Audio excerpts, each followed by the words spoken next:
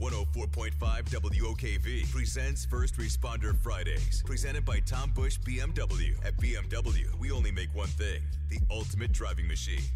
This week's first responder is Police Sergeant Steve Rudlaff of the Jacksonville Sheriff's Office.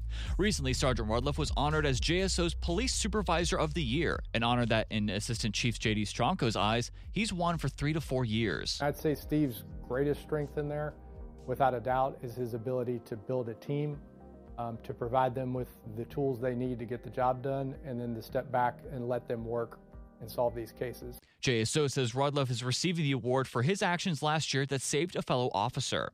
JSO says back in February of 2023, Sergeant Rudlaff was driving down Phillips Highway when he saw Officer Jennifer Johnson speaking with a suspect in a theft investigation. As Johnson was trying to detain him, the suspect attacked her and threw her radio. Sergeant Rudlaff crossed Phillips Highway to help Johnson, who briefly lost consciousness. Rudlaff later chased down the suspect and detained him until backup arrived.